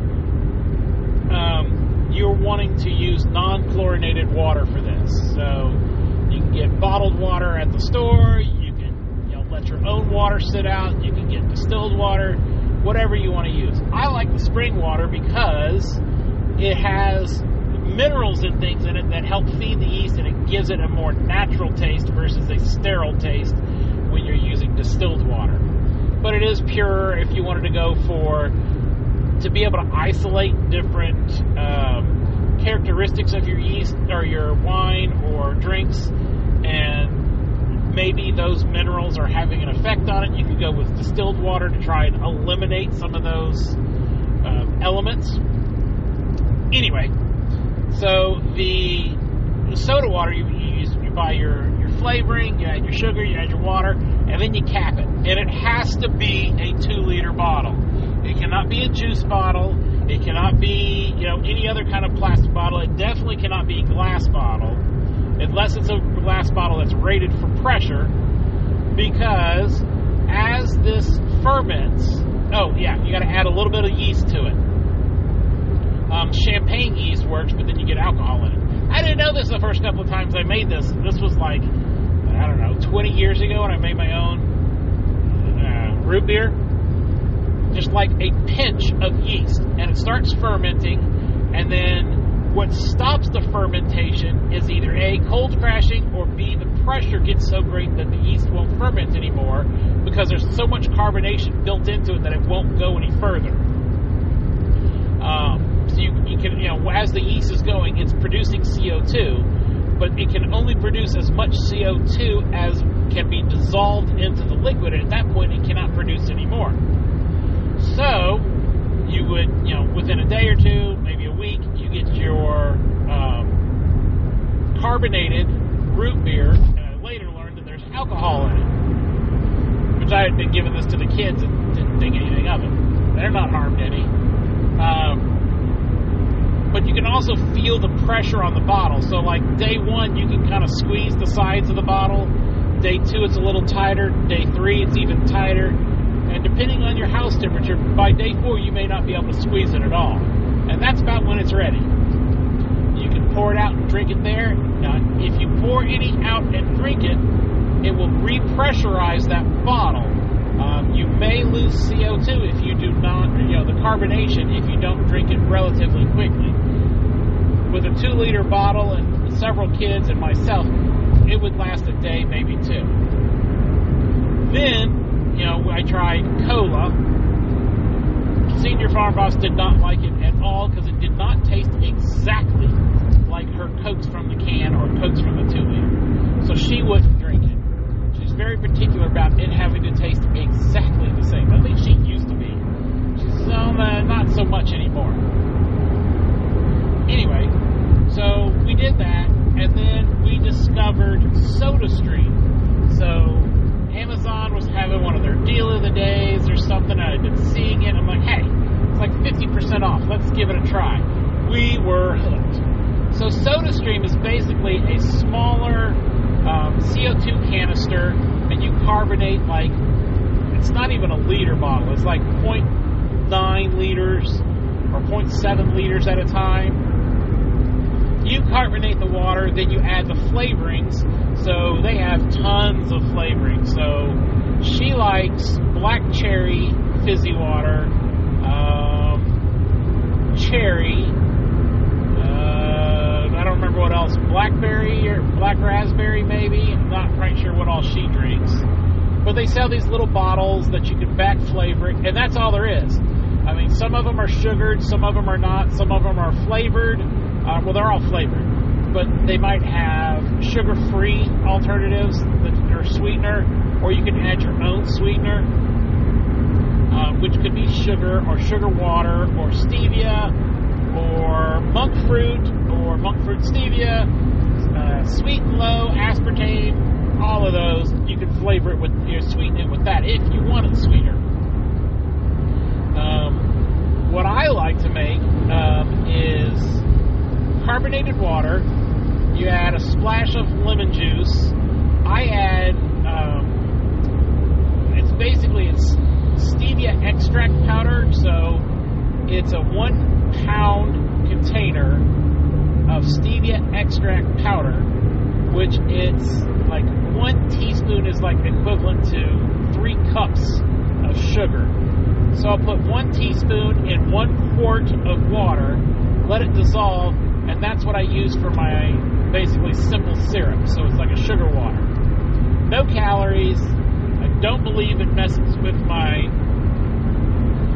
sugar levels in my body. And then, sugar water. I use my stevia water, lemon, and then CO2 water after that. And it's like a sort of 7-Up carbonated lemonade. So it'd be the equivalent of what I get from Aldi's, but with only 3 ingredients. Now, if you add a little bit of vodka or moonshine or alcohol to that, you now have a hard lemonade, which is really nice, especially in the summer. But anyway, so with this soda stream, they have tons of different flavors. Wee Wild Woman likes her cream soda and root beer from this. The problem is those little canisters are expensive of the CO2. So I think they're like $32 each. And then you have, you can get money back when you bring them in to refill them. But we found out that For You Brewing will, oh, that's really cool, passing a truck that has ingots of either aluminum or lead on them. This is huge. Anyway, sorry, digress. For You Brewing will refill those little canisters while you wait. I think it's like $5 or something. I don't remember what it is for each one of them. But they talked us into getting a CO2 system. So for like $300, I know it's a big investment. We haven't done it yet. You can get a 5-pound CO2 canister and carbonate like I think it's 2.5 gallons of water at a time, and then you back flavor that. So we'll constantly have the flavored or the CO2 water, and it's a lot cheaper to use those 5-pound tanks, which they can refill. And you just have a tap, like if you think the old soda jerks at from old time movies, that I don't want to say old time movies, but it was like 40s, 50s, and before, where they had a soda jerk, and you go to the soda fountain and this and that, same thing. So then you can get your flavoring, same flavorings and everything, but it's a lot cheaper to use the CO2 and replenish. So not only do we not have all of the 2-liter bottles or the cans, we have a lot less waste, we have a lot more diversity. So, what we can make with this, we can make our own fruit juices and do it. We can carbonate apple juice. We can carbonate anything that we want. So it makes it a way easier, simple, cheap. Now, For You has this awesome setup where they took a chest freezer and attached a temperature controller so that they turned the freezer essentially into a refrigerator. And then they fill, I think they had 9 different items in that refrigerated chest freezer that were on tap at all time. It could be wine, it could be beer, it could be just soda water, it could be Coke, it could be any hard cider, any number of things, but it's all cooled, all on tap, and it never goes bad or flat. So, if you like wine, you can make 2.5 gallons of wine, have it on tap, chilled all the time, and you don't have to worry about it turning into vinegar or going south because you only wanted 1 glass as opposed to a whole bottle. That's our goal when we start expanding our kitchen, is to do something like that. Super cool. Never even thought that was a possibility. Seeing it, blew my mind of all the things that I want to do down the road. So we make our own sodas. Way cool, way cheap, way easier. So many different possibilities than what you can even get at the store. And part of this is we've been seeing, my wife likes vanilla Coke. She's not been able to find that in the store for months. And so finally she just started making her own. Alright, so we did soda. We're going to talk about alcohol, making your own alcohol. We did that with, the wine, the kombucha, and fermenting your own stuff. We talked about doing the freeze distillation, which, disclaimer, the government says is illegal, to make it harder. So that's just if you're making the hard cider using the freeze process. It's called Applejack, which is essentially apple brandy when you get it high enough in alcohol content. But it doesn't have to be apple. It can be peach wine, cherry wine, blackberry wine, any of those kinds of wines. You can still do the freeze distillation, or you can run it through a still. For the most part, anybody who I've talked to who does distilling, and these are people who have licenses, run distilleries. I know at least 3 different people who have run distilleries commercially, and then 1 who does it for fuel, so big mega plant. For the most part, unless you're selling like regularly big, hey, look at me, I'm selling gallons of moonshine, or, you're offering it up online and these kinds of things, the ATF is really not going to bother you. Now, that's what they told me. I'm not going to say that go, this guy on the podcast said that you're not going to bother me. I'm not saying that. I'm saying that if you're making moonshine or spirits for your own self and you're not really distributing it or selling it or any of those kind of things, for the most part, I don't think anybody's going to bother you. My personal opinion, some of what these guys said as well. So if you have your own still, make your own items and do this. I can tell you from personal experience, potato wine that you would turn into vodka sucks donkey balls. Oh my God, that is the most foul-tasting shit I've ever had in my life. It would equate to paint thinner that has been run through a hobo's dirty underwear. That's how bad it was. Oh, it'll get you drunk, but it tasted horrible.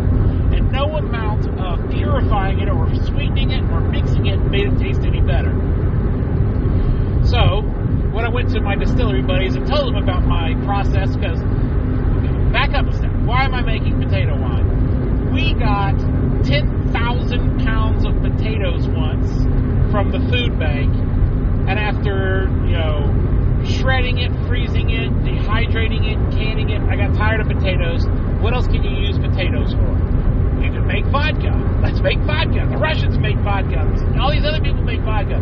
Yeah, vodka is one of the hardest alcohols to make because it has to be so pure and it has to filter it so many times. So, went to my distillery guys. I'm like, what did I do wrong? Why does vodka taste like nasty ass? And they all laughed at me. 3 different stories. I wasn't talking to these guys at the same time. 3 different times I was talking to these guys. They all laughed at me when I told them this, and they all said the same thing. You did potatoes, and you only distilled it off once, right? I'm like, yeah, that's the problem. So all of these vodkas that you get, even the cheapest of cheap vodkas that you get at like Walmart or Kroger that just is like the off name brand, they still them multiple times, have multiple filtration processes, and the columns they use are multi-million-dollar columns. So if you don't know how a still works, it's basically you have a big pot at the bottom. You boil the alcohol or the fermented material. So that's your mash. So that, in essence, it would be your wine that you're boiling off. You boil it off, and at a certain temperature, because it'll only boil at 212, at a certain temperature, the steam starts to condensate at different points. So, alcohol, ethanol, is, I want to say, 96-ish or somewhere. I think it's 100 and something. Yeah, it's 100. So 96, it would be boiling in your hand. So it's like 170, 180 degrees. I don't know. I have to look at my gauge. I have to look at my book again. It starts to come out, and it'll turn to a steam, and it condensates back down. Well, that condensate has different levels of purity.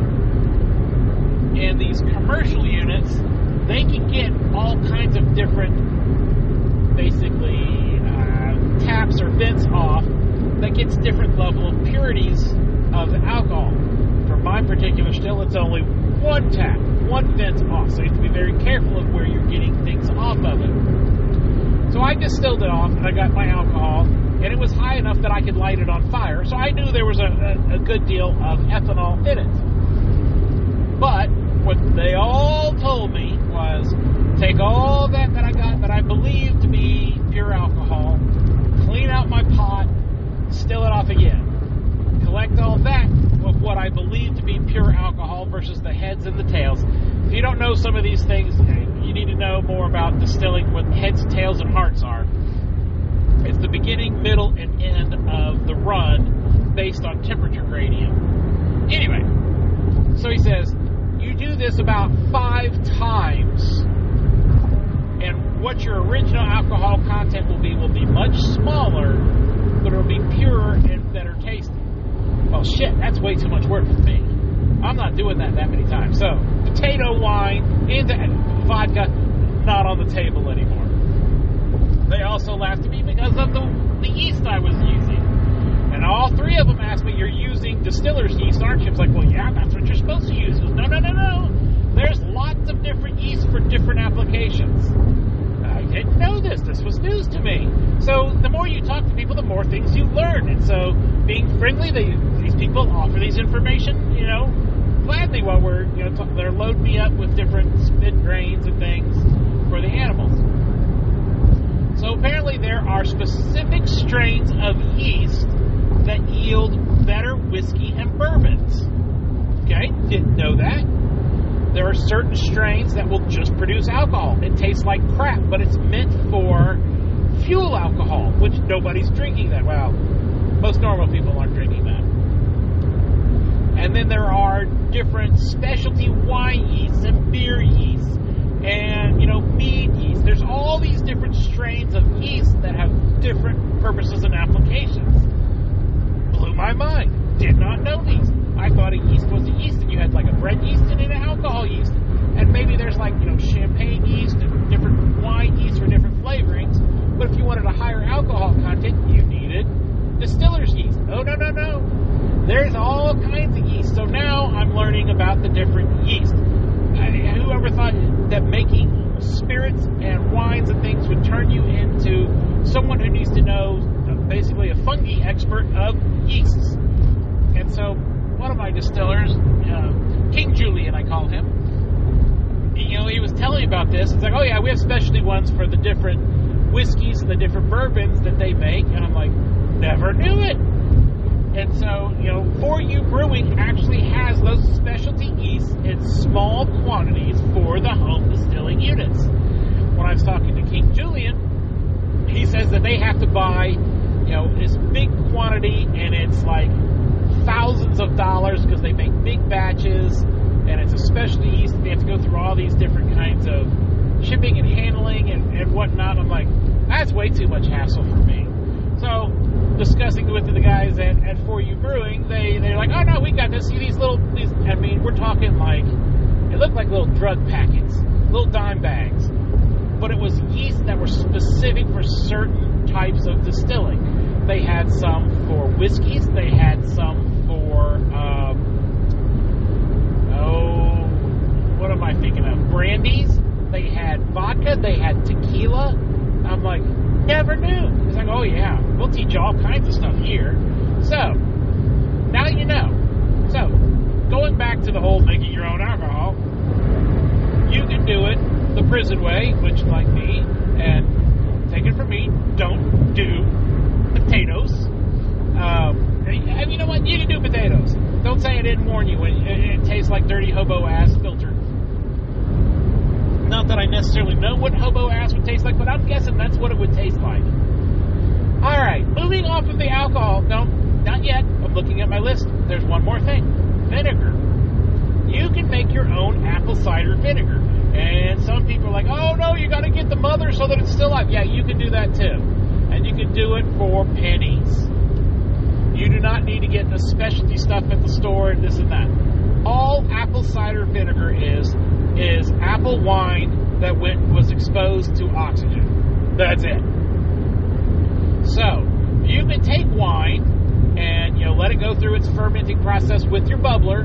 When it stops bubbling, take it off for a couple of days. And at that point, you'll either have enough alcohol that it won't go bad, but the alcohol mixing with the air, the regular oxygen, turns it into vinegar. That's it. That's all you have to do to make apple cider vinegar. Now, what you could do is if you are making hard apple cider, you take all of the bits that didn't go into the liquid, so all of the peels and the cores and the stuff that you've already extracted all the juice from, you put it in a pot, fill it with water so that everything is covered, boil it so it kills everything, pitch your yeast into it, or you can just let it go with wild yeast. The problem with wild yeast, or you may get bacteria in it as well. That's why I like to boil it first and it kills everything. Pitch it with whatever yeast you want. Cover it with cheesecloth. If you're pitching the yeast, you can't do it when it's boiling. Gotta wait until it's blood temperature or slightly above. Blood temperature just means put the inner part of your wrist on it. If it's hot, don't put it in. If it's roughly the same temperature, there you're good to go. Put your cheesecloth over it so no bugs and things or gnats and things can get into it, and just let it sit. And the yeast will do its thing, the oxygen will do its thing, you strain everything off, and you got apple cider vinegar. That's it. It's that simple. We make this as well. We add this to animal water sometimes. We add it for cleaning, baking, different recipes that call for apple cider vinegar. We make our own. Pretty easy. You store it in glass or plastic bottles because it is a natural fermented product. At that point, you may want to vent it every once in a while just to make sure there's no CO2 buildup going on. Applesauce. We make our own applesauce. So not just regular applesauce. We get all fancy. So we have a bunch of apple trees. I'm going to say more than 20, less than 50 apple trees of various kinds. Most of ours that are the heavy producers are up at our tiny house property, and that's all we bought the property for were fruit trees that were 20 years old that had never had anything done to them. So we have some tart and some sweet and some just plain apples, high pectin apples, pretty good variety, and we grind them up. So what we'll do with these is, my process, because I make the applesauce, is I take I'm even getting to the point where I don't even do some of this stuff. So I used to take the apple slicer, it has a little core center, you put it on, it slices it into the wedges, and then throw all that into a pot. I'm even beyond that now. I'll quarter them with a knife, throw them in the pot. Don't peel them, don't even wash them, I don't do anything. Just quarter them, throw them in a pot, boil the snot out of it. Once it comes, most of the apples are tender, not mush, but you boil it until the apples are tender. Depends on how many apples, what the pot size is, all those kinds of things. And then I run them through our KitchenAid food mill. Seeds, peels, peels, stems, everything. And the peels, stems, and seeds spit out the back end. The applesauce comes through the food mill, and then collect it, boil it again, and put it in jars. Put it in hot, and then I pressure can it. You don't have to. You can water bath can it, but I pressure can it just like that. No sugar. I do add a little bit of lemon juice to it to add up the acidity. But I pressure can everything because it's better safe than sorry. Almost everything. There's some things I don't because it turns them into mush. But can it, put it on the shelf. We have some that are going on 10 years, still bottled and no issues. But when you get fancy, so when you cook all your apples, sometimes I might add something else into it, and that might be strawberries, blueberries, peaches, blackberries, whatever we have on hand if we wanted to try something different. And because apples are more have more cellulose in them, it takes longer for them to cook and get soft. So I'll cook them to almost the point where they're done, then throw some of the softer fruit in there. And the only reason I'm throwing the softer fruit in there is to kill any bacteria that's on it. Boil it for another 5 minutes, and then run everything through the food mill, mix it all together. Wee Wild Woman likes the strawberry applesauce. She also likes her blueberry applesauce. She loves frozen blueberries. So those are her two favorite, and we make them in pints, quarts. I don't know if we've ever done half gallons, just because it's a lot of applesauce to eat at once. And, you know, what I've found is the best applesauce is a blend of apples. So not just all Granny Smith, not just all the Red Delicious, which is the worst apple on the market, in my opinion. Not all the food is, like, since we have a bunch of different apples, it's just a blend of all of them together. Now, during apple season, if you wanted to buy bulk apples, like we have a U-Pick orchard here in town, there's several other places around that you can go pick them. Be aware that a lot of those places do spray regularly because they have a very high touristy attraction. They don't want ones that have cotter moths or apple cedar rust or blemishes and dents and dings. They spray them heavily for pests and funguses. So be warned on some of those. And some of them do not even come from those orchards. They buy them from Michigan and ship them in by the semi-load and then resell them at these farm stores. Not all the places do that. I know some of them do. And that's only because of knowing people on the inside or people who are involved in that particular business have told me that not all the things that you see at some of these roadside stands or farm stands are grown by those people. I can tell you from visiting the produce auctions that some of the people that I've seen that run produce stands or even at the farmers markets do not grow those items because it's in the exact same box. The same people I saw buying them are turn around and sell them the next day as their own product. I think that's a bad practice, and in some places it's illegal, but you should be able to ask questions, and if they can't answer certain things or they don't want to answer, chances are something's not exactly right. So applesauce, super easy. Now if your kids are younger, like we bought these for Wee because she was all into the squeeze apple pouches that you just, turn the lid and suck the applesauce out of the package.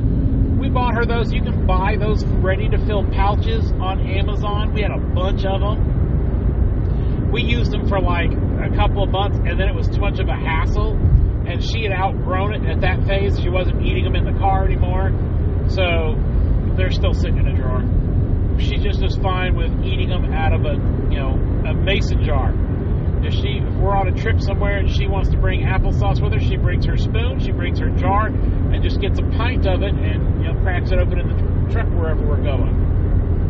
When she done, screws the lid back on, we're good to go. Don't need to have all those fancy things. What? No, the hood is not open. My wife's car's yelling at me. She's got a sensor issue in her hood. So lard. A couple of podcasts ago, I told you how to make lard. We make our own. Super easy. All it is pig fat that's rendered down, and rendering it down means you're cooking it slow.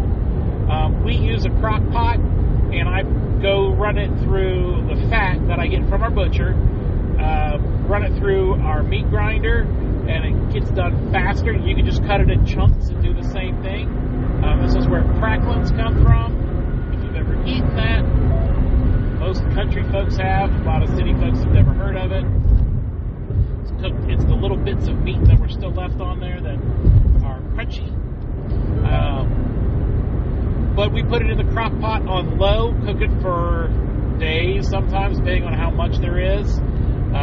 We get our lard from either our pigs or our processor actually saves back pig fat from the hogs, and they always keep 200, 300 pounds of pig fat in their cooler versus sending it off to a landfill. So all I had to do was go ask them for them. They loaded me up, and they can't legally sell it to me because they're not rated for that in the state. But I give them, Oreos or creamers and things that we've gotten at auction that we have surplus of. Gift card here or there for lunch for everybody, just to say thank you that, they're saving this stuff, not necessarily for me, but they're saving me a cost. They also save back a lot of the beef bones, like the leg bones and things, to either make as soup stock or marrow if you were grilling and you use that on your steaks, or dog bones, which we've been given to some of our dogs. Beef tallow is the same process as lard, but it's using beef fat. So basically, if you have a cow that you butchered, have your processor save all the fat for you. Most of the times, you have to tell these people ahead of time that you want this, because they will throw it away otherwise. Because 90% of the people who get animals processed do not want the fat, the bones, the organs. So that just all gets tossed into basically a landfill or a rendering plant. Rendering plant goes for makeup and cosmetics, dog food, grease. I mean, there's all kinds of things that the animal byproducts go into. But if you're paying for a whole animal, you might as well get all the parts of the animal. So beef lard is or beef tallow is just rendered down beef fat. Same process. Run it through the meat grinder.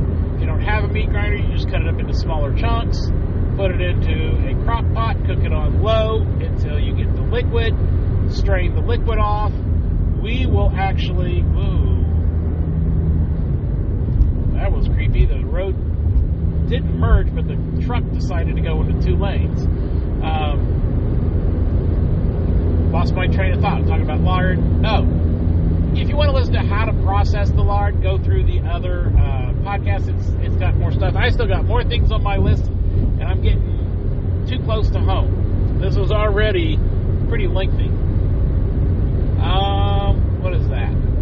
Curing seasoning. Okay, so we recently processed a boar. We didn't realize it was a boar. We thought it was a hernia. It ended up he had 3 testicles. That's in that story too.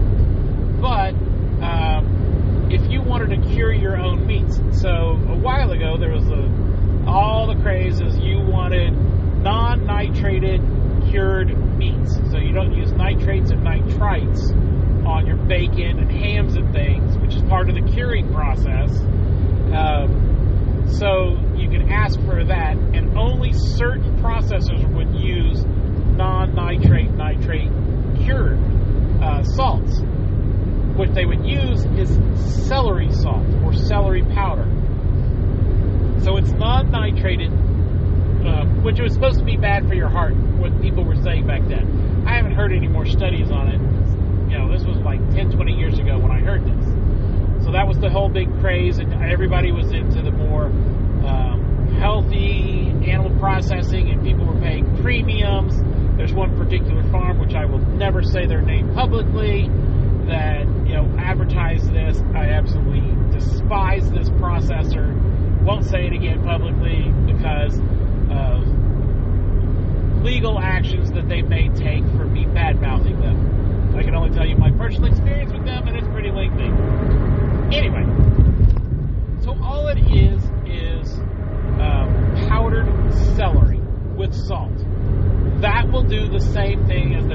nitrate nitrates. Now, what's funny is, recently I learned that the celery salt has more nitrates and nitrites than the commercial stuff that's supposed to be for curing meat. So, go figure. Anyway, you can make your own. So, back to the boar. So the boar was processed. They would not cure my bacon or ham because he was a boar, because there is a potential tainted meat with this, with boar taint, which means it tastes like male hormones in it. It supposedly gives the meat a different flavor. I personally can't tell. Maybe either I'm not sensitive to it or we've not had animals with it. Wife's not been able to tell any difference. I can definitely tell the difference between cured and non-cured bacon. Don't like non-cured bacon. But you can use celery leaves or powder as your part of your curing agent, which I learned recently since we have a plethora of celery growing. Next one is the dog and cat food. So we've become displeased at a lot of the dry kibble dog and cat food about the amount of just junk ingredients in it and then being able to find it. So our cats especially are very particular to the brand of cat food they get. Now we couldn't find their brand, so we got similar brand, what we thought, and they all turned their nose up and wouldn't eat it. I mean, literally, they were bitching at us. They would say, we'd rather starve than eat that, because it was different. So, after a while, going to like 4 or 5 different stores of listening to them bitch every day, we finally found a bag to get us through, and then when our locals place got them, we cleaned them out to have surplus, because our cats suck listening to them bitch all the time that they don't have the right kibble. Fast forward that we got a deal on boneless, skinless chicken breast to be roughly $1 a pound. Right now in the stores, it's like $2.99 or more per pound. So that was a steal of a deal. Problem is, it was like one of those where it somewhat warmed up, but not enough to make it a safety issue, but they were all stuck together. So when you had thought you would have 5-pound bags all stuck together, you had to cook it all at once. So what are we going to do with this? Well, we've been shredding it. We've been doing different things. They're cooking chicken for several nights. Well, I came up with, the whole raw food diet. Maybe this was our way to switch over to get the cats and dogs better food that we could produce from our animals or things that were from our farm and not have to buy kibble anymore. So we would have it on hand. And it would cost us almost nothing, because what goes into it is stuff that we can produce for really, really cheap. Definitely cheaper than buying kibble, and definitely not having all of the junk that's in the other ones. So we watched a bunch of videos, a bunch of different sources, did a bunch of research, came up with some different recipes that we could try with things that we had on hand without having to go buy specialty materials or specialty ingredients. So what we came up with was 2 different formulas, because the cats and dogs could not have the same thing. Either cats couldn't have what was in the dogs, or the dogs needed more stuff than that was in the cats. So we came up with 2 different formulas. The cats was ground raw chicken, egg yolks with the shells ground in, salmon oil, which is like a pump for pets, and then 369, I think is what it is, vitamin E oil capsules, which was for people, because that's part of my Lyme regimen, I think, that I'm on. Anyway, so we put all that, ground all of the chicken, blended the egg yolks and egg shells till the shells were like fine granular particles. Salmon oil, trying to think of what else. The vitamin E oil was ran through the grinder as well. They ground it all up, and we mixed it all together and tried to give it to them. The house cats turned their nose up on it. I mean, they kind of lick on it a little bit, pick at it, but they're not real big fans. The outside cats, they eat that like it's nothing. I mean, they beg for it. And we were feeding them in our little mud room, so that we knew that they were the ones getting it, and we knew that each cat had a right portion, because we didn't want to feed one cat 3 portions and another cat get none. So we made sure that each one had a portion. We were monitoring who was eating. They loved it. So, and we also fed them a lot less, because when we feed the outside cats kibble, well, the chickens get it, the turkeys get it. We haven't found a really good way to feed them free choice kibble without all the other animals getting into it, or the dogs would eat it. I mean, the dogs had their own food, yet they'd eat the cat food first. So we went away, we've tried that. House cats, they're not so much in it. We did notice that the inside cats have a skin allergy that we were told was a flea allergy, but despite not finding fleas on them or being treated multiple times and bathing them, they still have this. So what we're thinking is it's more of a food allergy than a flea allergy.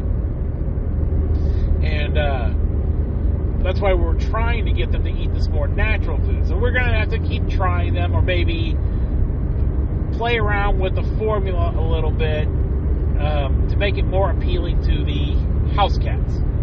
Now, the dog food, we used what we had on hand. We had a freezer at one time that went out, and there was quite a bit of meat in there that was for people, but we weren't 100% sure. I mean, it thawed, but it was still cool, and when we cooked it, it kind of wasn't an off taste, it just was different.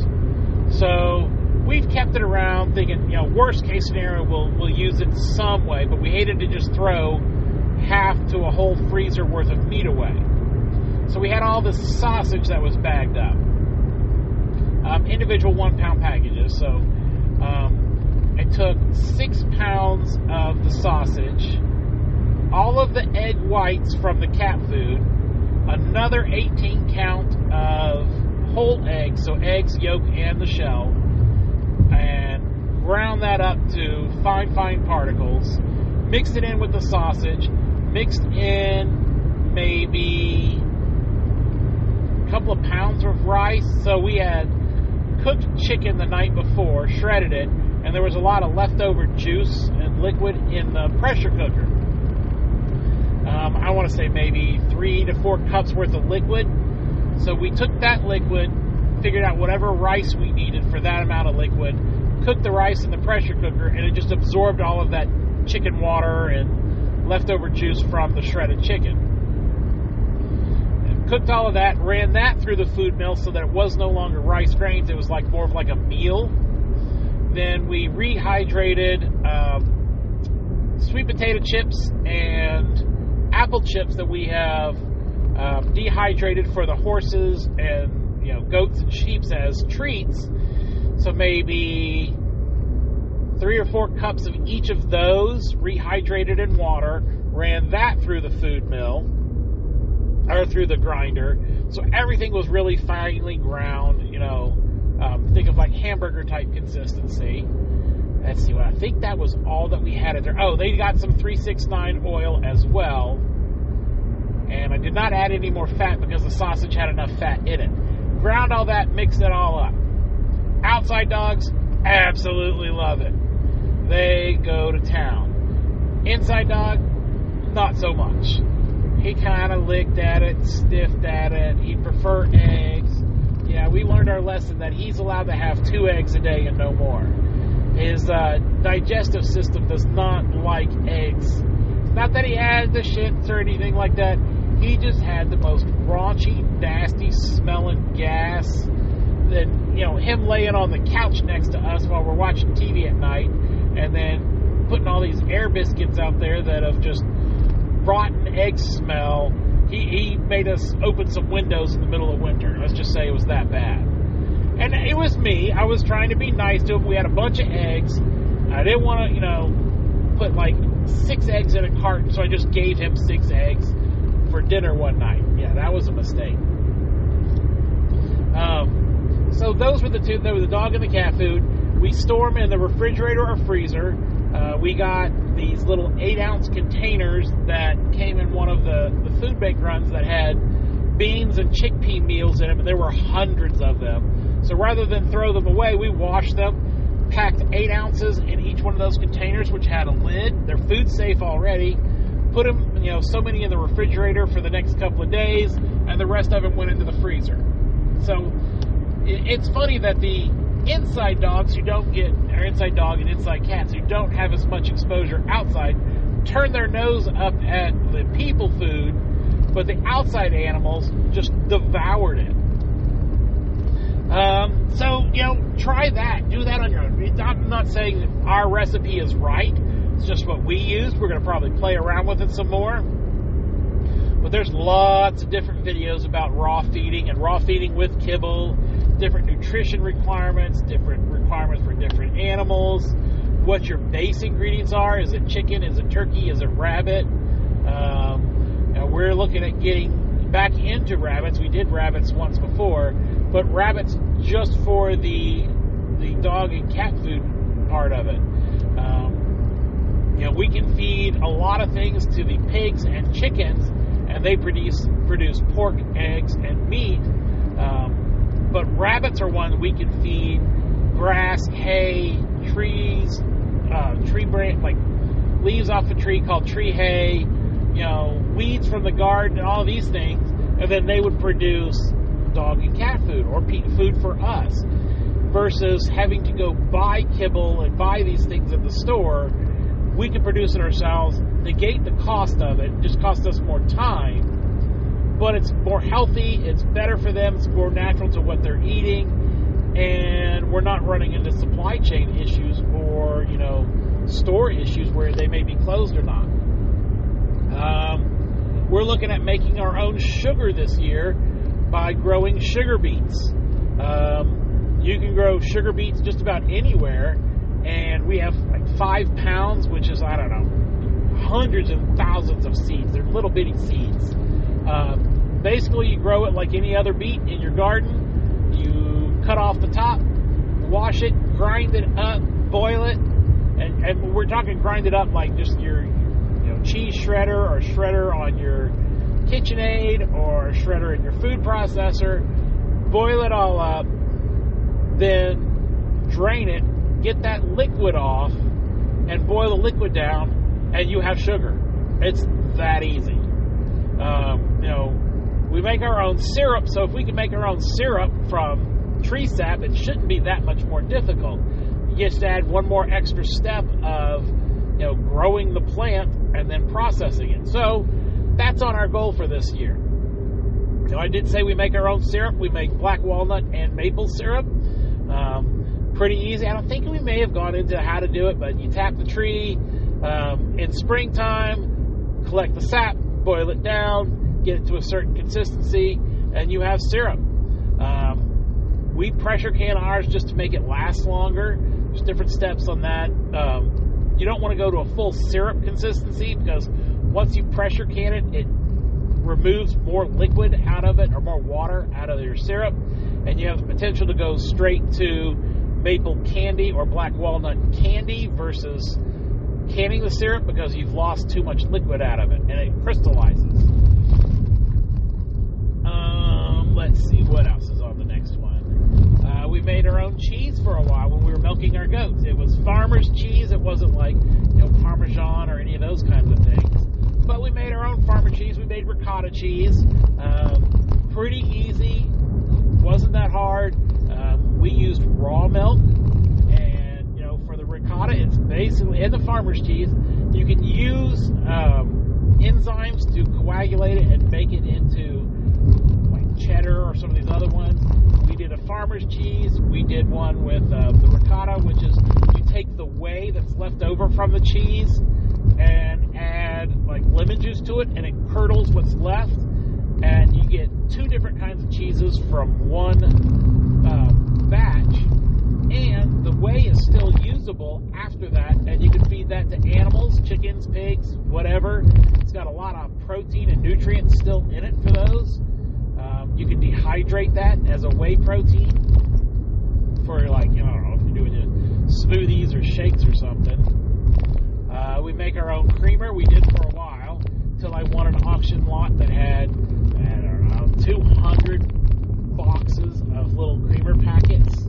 Each packet or each box had 196 little creamer cups. So we're stocked up on creamers for like ever.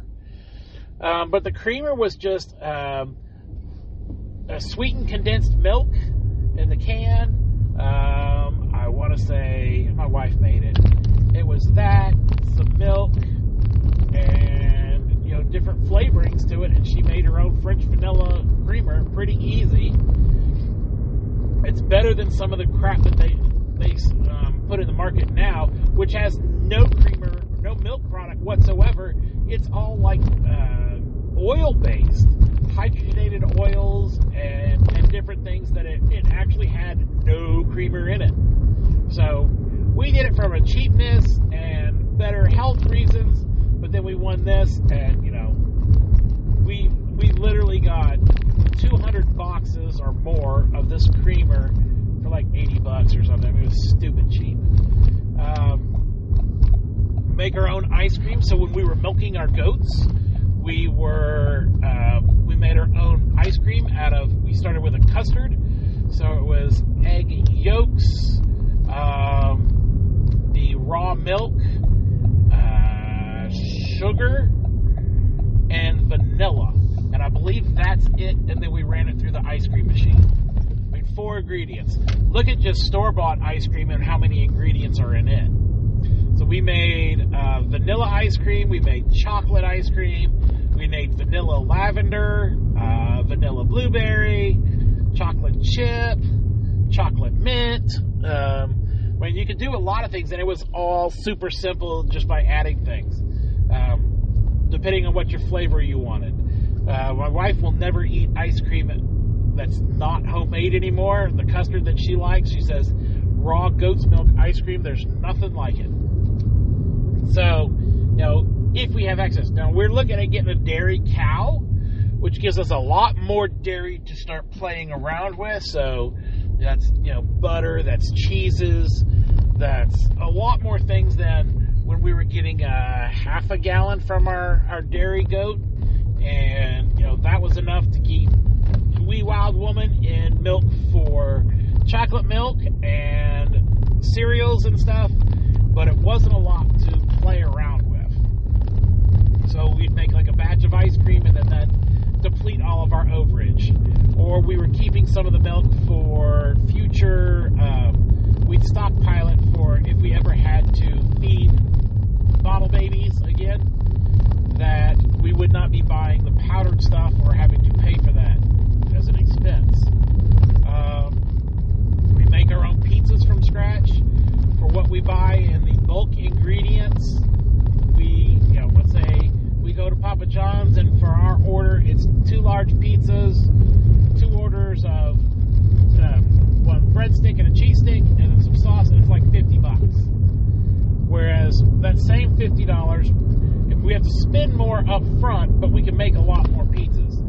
So it brings our pizza cost per pizza down to like $2, $3 per pizza by baking it yourself, making your own dough and those kinds of things.